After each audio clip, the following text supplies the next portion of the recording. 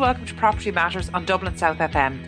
You can contact the show on Twitter, Facebook or LinkedIn at iPropertyRadio or by email at hello@iPropertyRadio.com. Your host for today is myself, Carol Tallon, and today, particularly in light of the most recent COVID-19 developments, we want to talk about retail. So our first guest of the week joining us remotely is Florence Stanley, Executive Director of Retail at CBRE. Florence, thank you for joining me today. Good morning, Carol. How are you? Good, thank you. So, Florence, as I mentioned there, retail is something that we don't touch on often on the show. And I don't really know why that is. We tend to talk about offices, or we tend to talk about residential, or, the PRS. And, at the moment, retail is something we're hearing about a lot. Particularly as we're currently in level 3 at the time of recording this. And certainly the figures are suggesting a move to a higher level. So what we want to do today is really get an understanding of how retailers are faring at the moment. So look, you're Executive Director of Retail at CBRE. So together with your team, you're well placed to have a good overview of the current marketplace for retailers. So in your experience and the experience of your team, how are retailers finding things at the moment? Well, Carol, it's a good question, and it really is rather interesting. And I suppose what I would say that it is constantly in a state of flux and constantly changing. And there are a number of things that are happening, I suppose, during the original lockdown period from the beginning of March till May, for only essential services could trade. So you had the chemists, the pharmacies and the supermarkets only trading, and everything else, their doors were shut. And that was extremely difficult from a number of different point of views. It was the fact that they were closed and they would have had the stock in for that period, would have to sit in the shops, and then they had new stock coming in for the season when they were to open up again, and nobody knew what was going to happen. And when the shops started opening up, some of the stock had gone out of season. So there are many different effects, and it all started in March. Since then, we have had shops opening up, trading, trying to get more online, increase their online presence, and doing everything they can to ensure they continue selling as well as they can. That can be very difficult for the individual traders too. So it really is a little bit of a minefield, both for landlords and tenants. Yeah, there's so many distinct elements to this. And, in terms of the move online, in a way, I feel that retail almost, the woes of retailers at the moment have almost been shunned on the basis of, this is just an acceleration of trends that were already in place. And I'm not sure that that's completely accurate. Yes, we were seeing a trend towards online, but we were also seeing a trend towards, the experiential retail experience. And that's something that, we haven't been able to do or see in terms of social distancing. So even those places that have opened up, they're opened up, but the experience of shopping isn't particularly a pleasant one, in terms of queuing outside and working in zones. And, these are all things that have a huge impact on retailers. And, it's interesting. I don't think I'd fully considered even the stock implications but as you say, of course, that makes sense. So how is that impacting even on things like, forget about paying for stock and not having income coming in, actually in terms of the logistics of storing stock? Would retailers have that amount of storage? No, and that actually is a genuine problem, because while they would have storage, they would have storage for the delivery of the stock coming in. Then it would go on the floor, and new stock would be coming in. I suppose it's a constant churn. It's a constant churn, and And it needs to be. And it absolutely has to be, because also the profit isn't that high. And people say that online sales are going up and the whole way of shopping will change. Online sales are going up, but certainly not to the extent of 100% or 75% or even 50%. So whilst they are increasing, they're never going to take over from people's need to get out of their house, of their workplace, go into stores, meet other people, greet other people, actually sample the products, but depending where, if it's a perfume, you're going to smell it. If it's an aftershave, you're buying for your partner, whatever it is.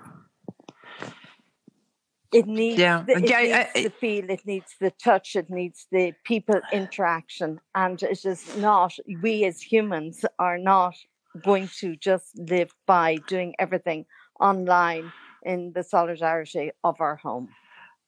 Yeah, no, and actually, that's a really good point. Is that there's some products that just don't lend themselves well to online retailing, and there are many examples of that. But I think maybe what's interesting is that we're seeing just in the run up to the budget, and we've heard a lot of the commentary coming out. And one thing we know is that bank deposits are at an almost all-time high for the past decade, and that's because people clearly are not shopping, whether it's online or offline. People are very nervous that even if their livelihoods have not been adversely impacted to date, they're very nervous that it will be. So even those whose jobs haven't been impacted, there's a very keen awareness that they may well be over the next number of months. So people aren't spending to the same amount. So how is that likely? I mean, we're facing into Halloween, but that's almost like a kind of a secondary holiday, but we're getting very close to Christmas. How is this likely to impact retailers, or how are they even planning for Christmas? God, I mean, obviously they're doing their best to attract the customers to the stores. But as you said at the start of the program, there is problems with the number of people they can let in, the queuing systems. If it's fashion, you can't try on the clothes, etc. So the physical experience is different. What is interesting is the toy shops at the moment, their sales are up. It's not that their sales are up, but people are worried that the restrictions could increase. They could increase to level 4, could increase to level 5, and particularly where there's young children involved, they want to make sure they get their shopping done.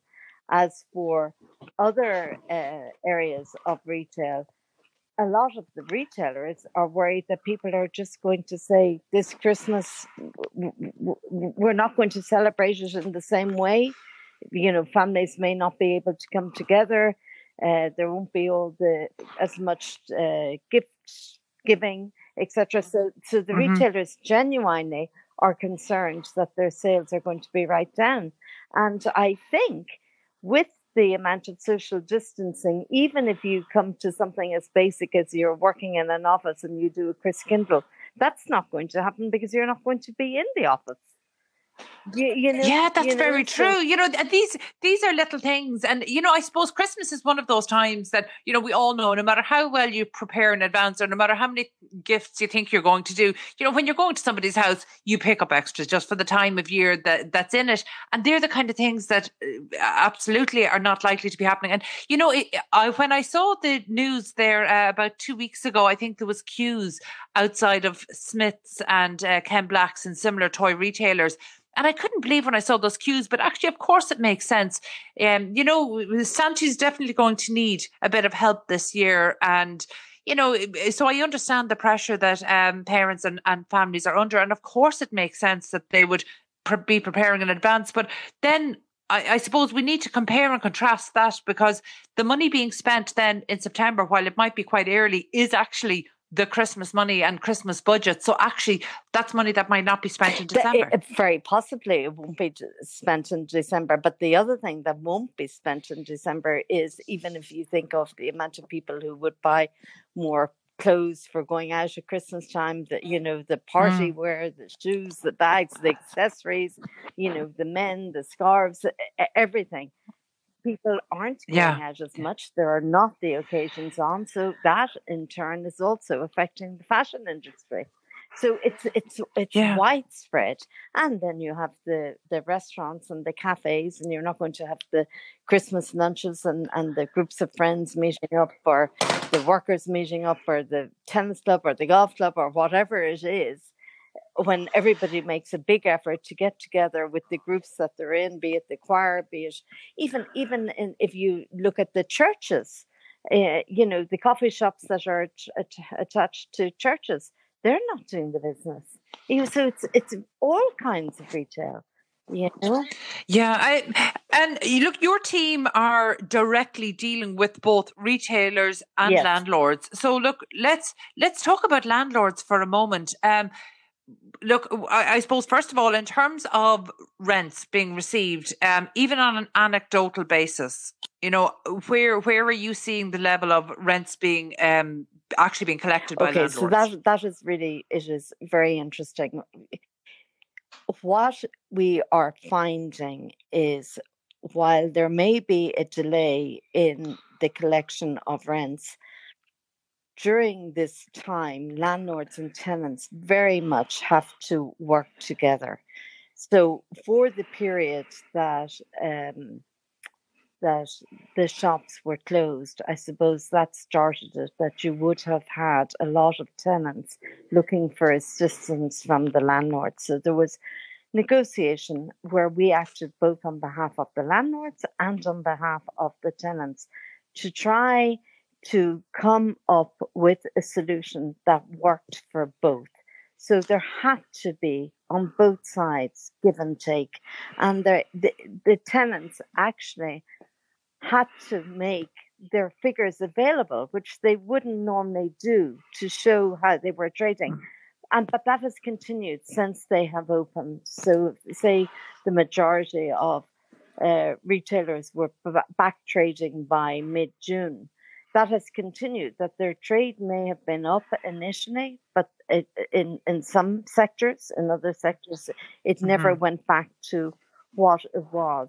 So if the tenants are prepared to supply their turnover figures, then the landlords generally, not all of them, I will say not all of them, but generally will try to work with the tenant, because it is in both parties' interest to be able to continue trading and not to end up with the store closing. Yeah, and look, that absolutely makes sense, Florence. But I suppose really something that always strikes me, whether we're having this conversation in terms of residential or commercial landlords, there's almost an expectation that landlords will show some level of forbearance. But in most cases, the landlords have their own debt commitments. So are landlords, by and large, are they in a position to show any kind of forbearance, and are they in turn receiving forbearance from their funders? That's exactly what I was going to say to you. It is a case of the landlords have to be able to talk to their funders, be it the banks or the various investment trusts that they are with. And where they can, they also will work hand in hand, I suppose, pretty much like the banks with residential mortgages gave a certain amount of easing. So it is all about everybody working together, and it's not happening across the board, and of course it's not. And we have seen a number of the international retailers close their doors, the likes of Monsoon and Laura Ashley, and I mean they've shut up shop. And if you look at the likes of New Look, they're currently undergoing discussions with various landlords, and they're in the courts to see whether they continue trading or not. So if you look at the international retailers, it can be slightly different to, I suppose, the home brand or the smaller retailers. Okay. Is it possible that there might be an opportunity there then maybe for smaller brands to get into retail going forward at more affordable levels? That's always possible, yes. And what is interesting, I suppose, is that the suburbs and the towns are seeing an increase in their business, and they are getting more local businesses opening and trading well. And so whilst the cities are feeling the pain, you will have heard a number of different retailers being interviewed around the country that this is working very well for them because there's more people in the area. They're not traveling into work. They're living locally. So this is the kind of your coffee shop, local restaurants, etc. So yeah. Okay.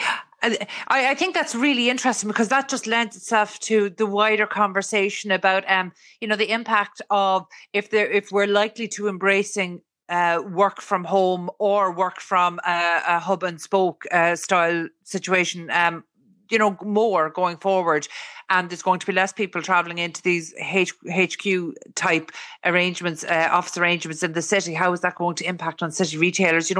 It's part of a much wider conversation in terms of our urban planning for our towns and villages outside of Dublin. But just if we could return for a moment there in terms of, you touched on something really interesting there. You said for almost the first time retailers are actually having to show their figures in terms of negotiation. And I'm sorry to jump topics here, but it's actually just because I think this is particularly interesting. In the UK, we're hearing a lot about a move towards turnover-based rents for retailers.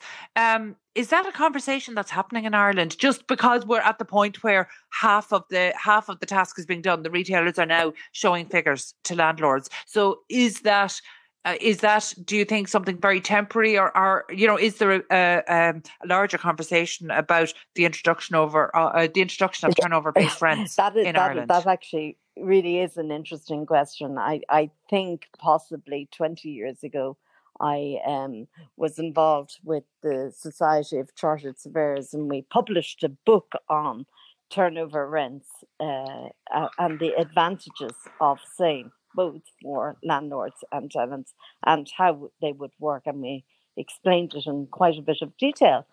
Because in the States, all leases are done on turnover rents, and they're short-term leases, like they're 10-year leases. It has not caught on in the UK or Ireland. And the reason for that is it's twofold.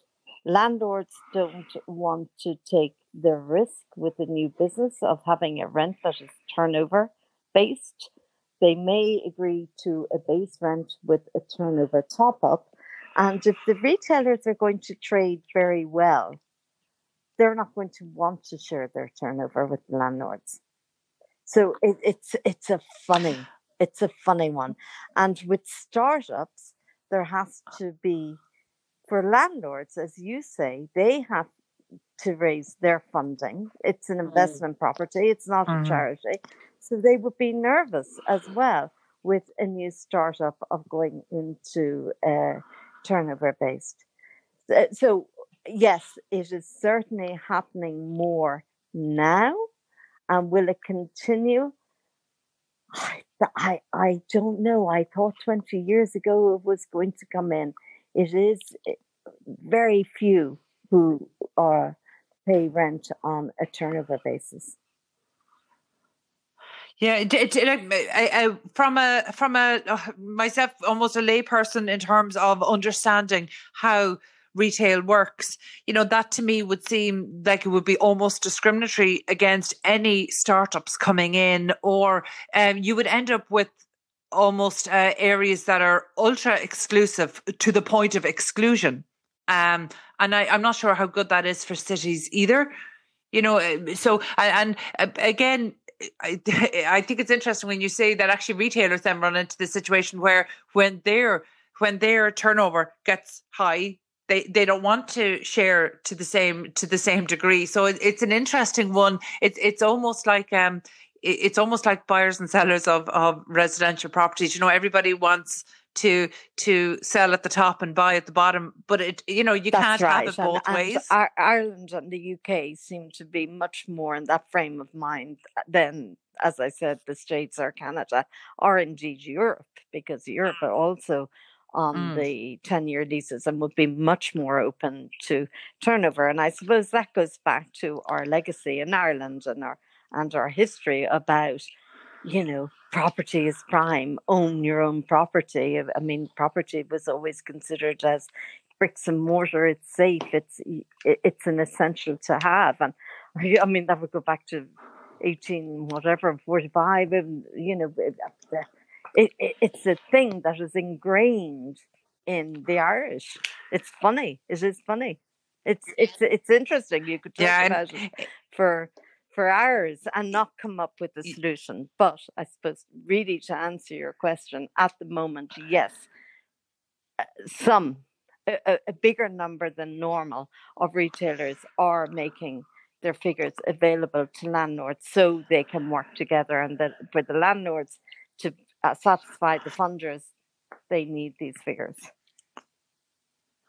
Okay, and I think that there over the coming months and even years, I think that we're going to be maybe discussing more the outcomes of whether it's mediation or commercial court proceedings. But I genuinely feel it's too early to have that conversation right now. But actually, before we finish up, I would maybe like just to get your opinion. Like, do you think the retail sector is responding well to the challenges, or I mean, is it floundering and waiting to be rescued? It would not be fair to say it's floundering and waiting to be rescued. The retailers really are working very, very hard to make it work, and the government are working with them, and the landlords are doing as much as they can, because everybody is infected in this. Everybody. It's across the board. Everybody is feeling the pain. And I suppose when we talk about retailers, I would also be including restaurants in that, because we would represent a lot of again, on behalf of both landlords and tenants, the restaurateurs, and they have their own problems. I mean, with level 3 now, they can only have 15 people. And they're doing it. But how can you make money out of that? But they have to keep the business going and the custom going, and they're all getting booked out. So, and just one other thing I'd like to say, Claire, is I don't believe cities will die and everybody going forward will work from home. I do believe there is a place. People need the social interaction. They, at the start, people were saying, this is great, I love working from home and I'm saving on travel time. But as it goes on longer, people are missing the interaction. They're missing the divide between going to work, picking up your coffee on the way in, etc. So there's a lot of unknown, but I don't think we're right to say, I don't think the office is dead, and I don't think the retail marketplace is dead. I don't think everything is going to go online. We, as a nation, we're people. We need people. We need to be out. We need to be interacting and getting out of our homes. Yeah, absolutely. I think that's a really key trend we're seeing since September. In July, we were just marveling at what we were able to do from our homes using technology. By September, definitely cabin fever had set in, and people who could be out and about wanted to be out and about. And Florence, I'm very conscious that at the time of us having this discussion and this show airing on Dublin South FM, the budget announcement is being read out. So obviously nobody has a crystal ball, but what would you like to see in terms of supporting the retail sector? There is the talk, and I mean, we're going to hear very shortly about the VAT rate being reduced. And that will make a big difference. So, particularly across the food sector, the food and industry. And one of the things about retail and shopping centres, I mean, shopping centres used to be you just went to shop. And if you look at shopping centres now, you go for the experience. So 25% of the floor space may be given over to food use and cinemas, and so it's changed. It has changed, but that if they drop the VAT rate, that will make a big difference. But as you say, Claire, it is changing daily. I mean, we honestly don't know. Are we going to go into a bigger lockdown? What is going to happen at Christmas time? It's good in the sense that, like any of the retailers that I speak to, are saying they would prefer to do level 3 now and level 4 because November is such a big month for them. That's when they do their most business, always, November and the beginning of December. So they would rather that we're in lockdown now, that people can be out buying in November, beginning of December. But again, that's something none of us have any control over. No, absolutely. And, as you rightly pointed out, it's changing weekly and daily. But look, in terms of how the retailers are experiencing and coping with the pandemic and rising to the challenge, that's really heartening to hear. So look, I would love to return to this conversation again in a few months, and maybe see what the run up to Christmas or indeed the New Year sales is going to be like. So that was Florence Stanley, Executive Director of Retail at CBRE. Again, Florence, thank you for joining us today. We need to take a quick break now. Stay tuned. 93.9 Dublin South FM. And welcome back to Property Matters on Dublin South FM with myself, Carol Talon. You can contact us on Twitter at iPropertyRadio or by email at hello@iPropertyRadio.com. So I'm delighted to be joined by a guest of the show, Gary MacDonald from Limitless Insight. Gary, you're very welcome back to the show. Thanks, Carol. So, Gary, you might just remind people about Limitless Insight and the offering that you provide. Yeah, Limitless Insights provide a location-aware data platform for retailers, and that allows retailers to connect their customers in store, in the physical store, to their transactions, and then actually send out promotions and offers based on their previous purchasing history. Okay, and how is that different to, say, maybe some of the loyalty store card programs and things like that? I think it's probably a complementary product. Again, I'll start off with my background. I worked for Musgraves for over 10 years as their development director and ran a number of super values in Northern Ireland for over 10 years, building it up into a multi-million-pound business. And during those times in the store, even though I knew every customer by name, I couldn't actually connect the customer to their transaction in store.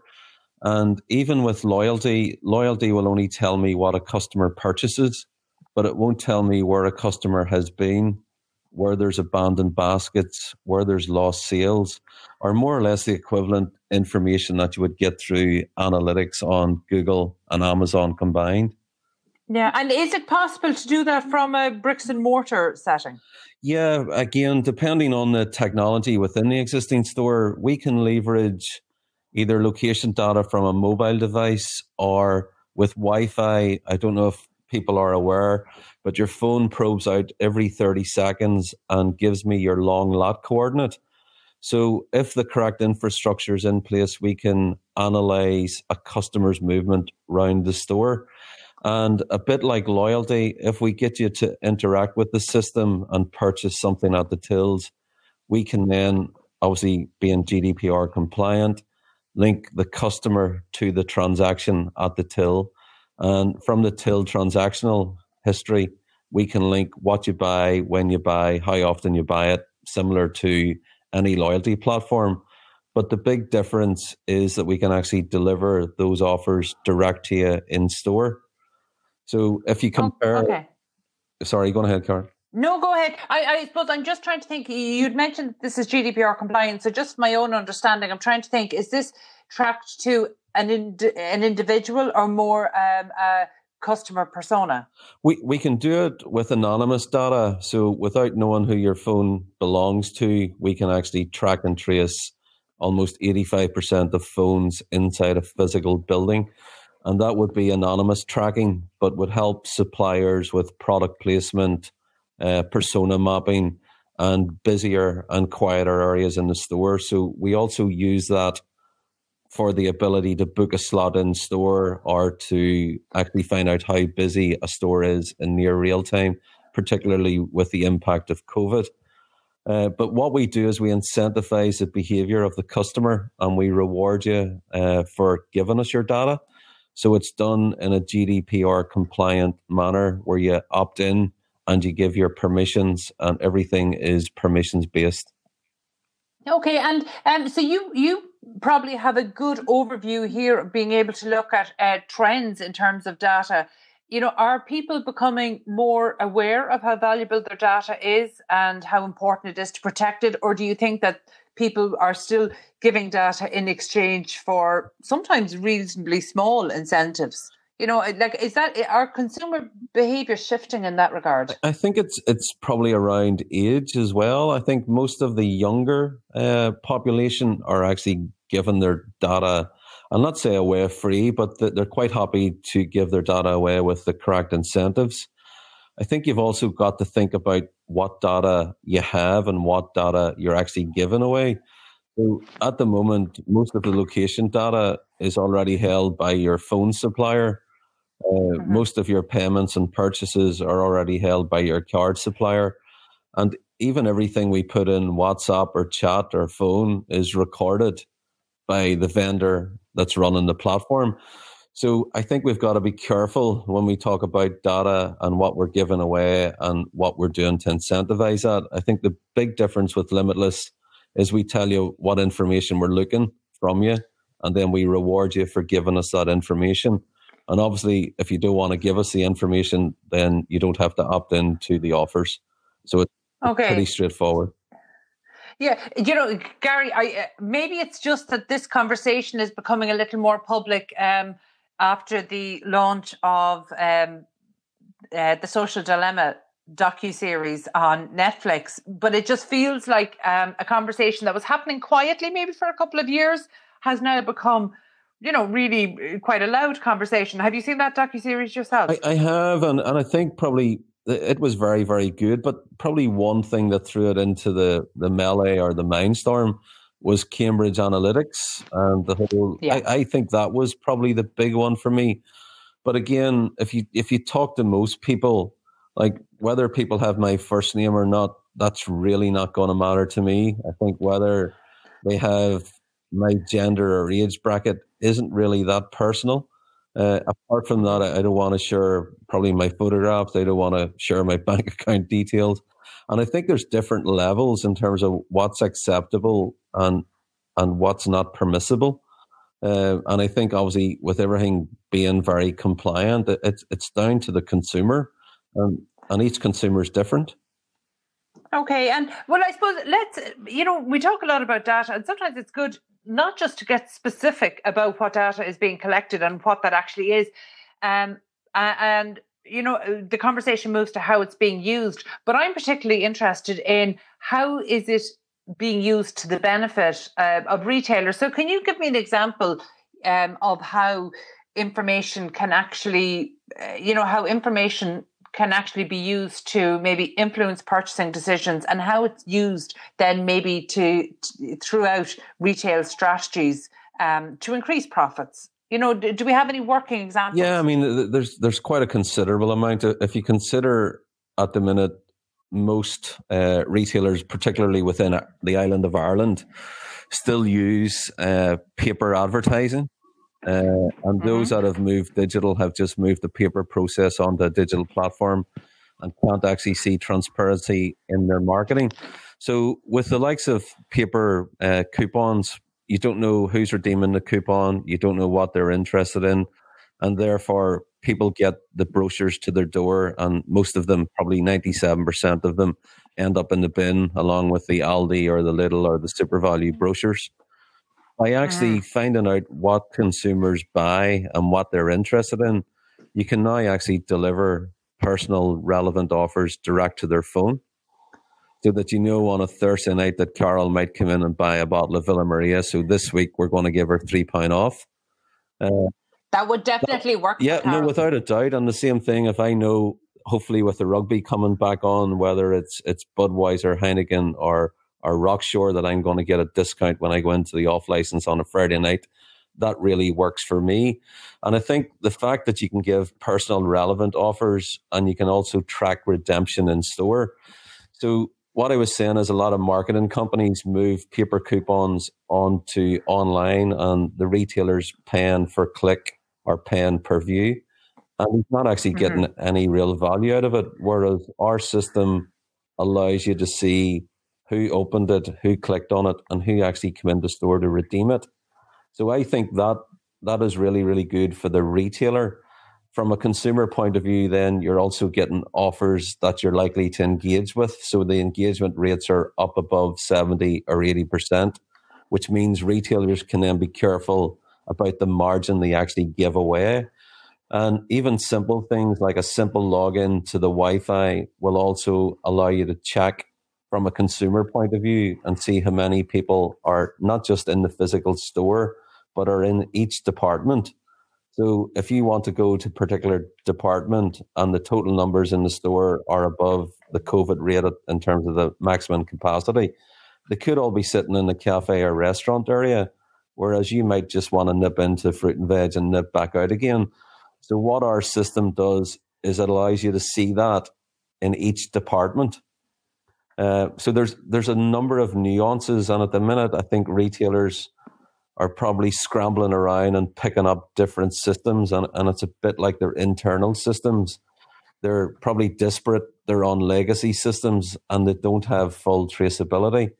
Whereas with our system, once we even sell a product through the tills, we can notify the supplier and get that product brought into store so that you don't have lost sales, you don't have out of stocks, you don't have abandoned baskets. So I think if retailers look at their whole business with live data, they can actually make much more informed decisions. Yeah, one of the key things there that you're touching on that I think it's important to highlight is, we know that a number of these solutions maybe have been in use and employed almost independently, whereas actually the real benefit is because we see it across PropTech for whether it's on a construction site or in a facilities management, managing an office block. The real benefit is when these solutions all come together and feed into one, so you're actually getting one source of intelligent data, as opposed to people trying to work off 7 different dashboards or have different things that don't connect well. This coming together of solutions feels to me like the next wave of technology across the built environment. And we haven't discussed this on the show in terms of retail, and possibly because we know that retail has been under so much pressure in 2020. Now, you're actually, feeding into this sector. So from your perspective, how are your clients managing over the last number of months? I think you've touched on a good point there in terms of the ability to pull all of the data into one location. And I think a lot of retailers are moving in that direction. And I would say that we're working as well in quite a bit of place technology. So the ability to pull all of the data streams into one platform is really what Limitless does. The fact that it's location, or the fact that it's EPOS or CRM or loyalty, means that we can get a total view on the business. So I think that's where the big difference will come for all retailers and PropTech as well. Because at the minute they look for a system and go out and buy it and don't really realize what impact it has. If they look for a BI system, they go out and buy Power BI or Tableau and don't really know what they want to use it for. Whereas with our system, we sit down and customize that for the retailer and our PropTech company and look at their pain points. So unless we're solving pain points and unless we're adding value, we're not doing anything for the retail sector.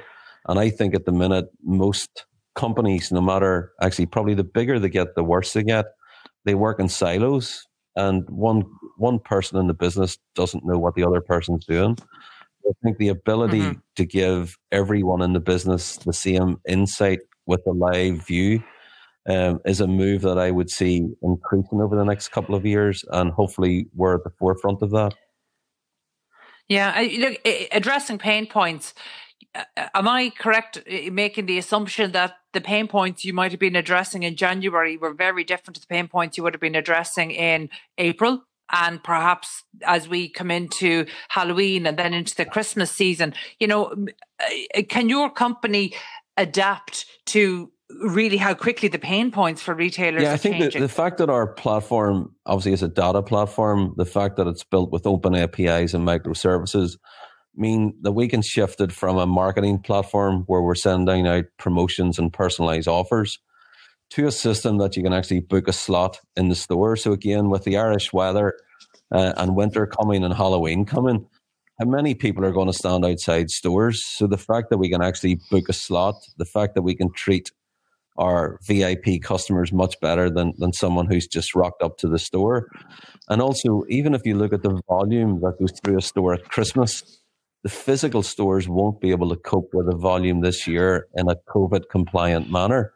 So the ability to start selling ambient grocery probably on the early part of December and leaving your fresh foods towards the end. But again, the 3 days before Christmas, you've maybe 3 weeks volume. And at this stage, most retailers haven't started to look at how they manage the queues.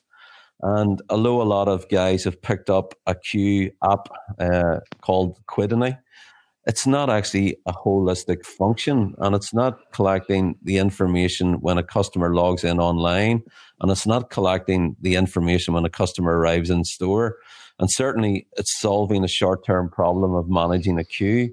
But most retailers jump at these technologies and panic instead of sitting down and having a plan and saying, where are we going with our business?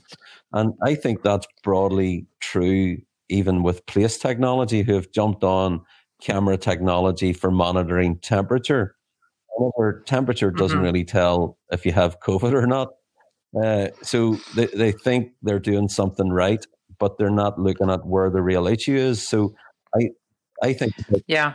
Do you not think though there's an element here of perfect being the enemy of done? The circumstances are changing day to day and sometimes hour to hour. So it is a case of doing the best you can with what you have, because a lot of tech adoption over the last number of months, not just for retail, but for a lot of the built environment, has been very need driven and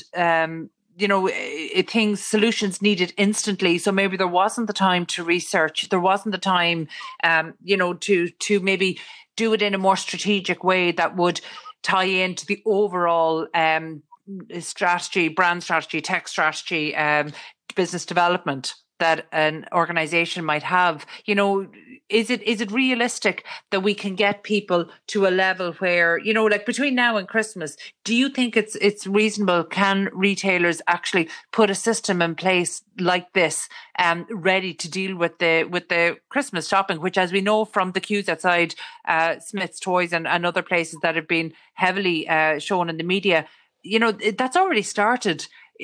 Will retailers be able to employ this? Will they have the money to employ this? Are these expensive systems? To be honest with you, Carol, they're not, because most of the retailers already have the infrastructure in place. And from our perspective, I know our platform is relatively cheap in terms of retail terms, and we can deploy on a live platform almost immediately. But the fact that retailers, and again, I think this is where they should all come together. If they have a problem, they go out and get something that solves that solution, but they're not looking at the bigger picture. And if you look at most retailers, the tech is out there. So the solutions are out there. And I've talked to you before about whether it's Buy Me or Gusto or any of the other platforms that do specific functions really, really well. And I think sometimes retailers just jump in and pick something off the shelf that doesn't solve their problem. And therefore, you end up with a load of disparate systems, and it actually makes their problems even bigger. Whereas if they had something like a retail lab and they said, guys, look, this is our problem. We need a platform that can do X, Y, and Z, and let the tech companies come back with the solution. And that'll be driven by cost, it'll be driven by functionality, and it'll be driven by the reaction to get it into store. But at the moment, for most retailers in Ireland, we can plug and play in an afternoon. Okay, that's a really interesting concept, Gary, kind of a retail tech lab. Are you talking about maybe almost shared or collaborative problem solving that, individual organizations might feed into and be in a position to maybe share solutions? I think there's quite a lot of common problems for retailers. So, the ability for a supplier like Unilever or Coca-Cola or any of the bigger brands to have live data to show them what's selling in stores. And believe it or not, most of that is available, but retailers and suppliers don't share the data. If you look at solutions that will bring in, I've looked at a number of video analytics platforms that can actually do everything on digital and change the mix from a skirt and a blouse in summer to a raincoat and an umbrella in winter with the same video. So there's quite a lot of great solutions out there that most, like the likes of fashion retailers, could use, but they're not using, which would save them a lot of time on content, which would save them a lot of time on a content library. And even that brings in the whole spend with marketing in terms of how do you know what you're spending online is actually delivering in store. And apart from the Limitless system, I can't see any other platform that takes that platform from redemption right through into store level redemption. And I think retailers have similar problems, whether it's logistics, whether it's supply chain, whether it's looking for new products or new tech. And something like a retail lab would work really, really well. And particularly if you look at the data platform, most retailers and most suppliers have the same problem. They have too much data. And as a matter of fact, they're probably drowning in data, but they don't know what to do. And they don't know how. But is there still an element where this data is seen as almost a liability? Because of the regulatory framework around it now, is data seen as a liability and maybe not put to work for the resource that it is? I think people are really weary, and particularly when the data enforcement officers have got into it, and recently there's been quite a lot of companies fined. But if you're starting off on a new platform where everything is compliant and the data you capture is done with permissions, then there's nothing really to be afraid of with data. It's a case of making sure it's done in a correct way and in a compliant manner. And from that, you would actually get real value from your data. Okay. Gary, I think it's a really interesting time to be solving problems for the retail sector. And the concept of a retail lab is a really interesting one. So, maybe if there's any retailers or retail landlords that would be interested, they might reach out to you directly, obviously interested and with deep pockets, maybe to reach out to you directly, because I think that's a really interesting concept and it might be the type of incubation hub we need for future solutions. And we see this happening across lots of other sectors. So there's no reason why it couldn't happen for retail. That's one of those questions where I probably can't answer, but just say that there is something being announced shortly. Okay, I look forward to listening. I look forward to listening in for that. It is in and around the Keys, and that's all I'll say. But definitely would be interested in talking to retailers, would be interested in talking to landlords who lease out to retailers, because I think the model with a base level rent and sales rent on top is going to become prevalent in Ireland. And we're seeing that across and the our UK platform allows you to drill right down into line item data or find out which departments are working. I think even utilizing space in a much better way. So I think in Edinburgh at the minute, you have the likes of Sweaty Betty coming together with Peloton. You have Soul Cycle coming in as an experience. You have maybe the likes of Dunn Stores looking at creating a live marketing event so that they can actually capture most of their data for promotions, but at the same time reward their customers. So I think there's a lot of things that will create experience within a landlord environment and will drive volume, people, and experience, which helps both landlord and retailer. So I think if there was a way of pulling the property side in with the retailer in a transparent manner, then it's a win-win for both. Yeah, that sounds like a particularly interesting one. Gary, remind people again of your contact details. So the company name is Limitless Insights. My email address is gary@limitlessinsight.com, and the webpage is limitlessinsight.com as well. So I'd love to hear from anyone within the property sector and obviously within the retail suppliers and brands. Super. And I hope that you'll return to the show and talk to us about the thing that you can't talk to us about today. And hopefully you'll come back and speak to us about that in the future, because again, this is a really interesting time to be working and providing tech solutions in this sector. So we absolutely want to follow the progress and see how that plays out. So that was Gary MacDonald from Limitless Insight. Thank you again for joining us today. And that's it from us this week. So thank you all for listening in to Property Matters on Dublin South FM. As always, you can get in contact with the show on social media at iPropertyRadio or by emailing hello@iPropertyRadio.com. Also, my thanks to Peter Rice on sound and to show producer Katie Talon of Hear Me Roar Media. We're back at the same time next week. From myself, Carol Talon, and all the team here, stay safe.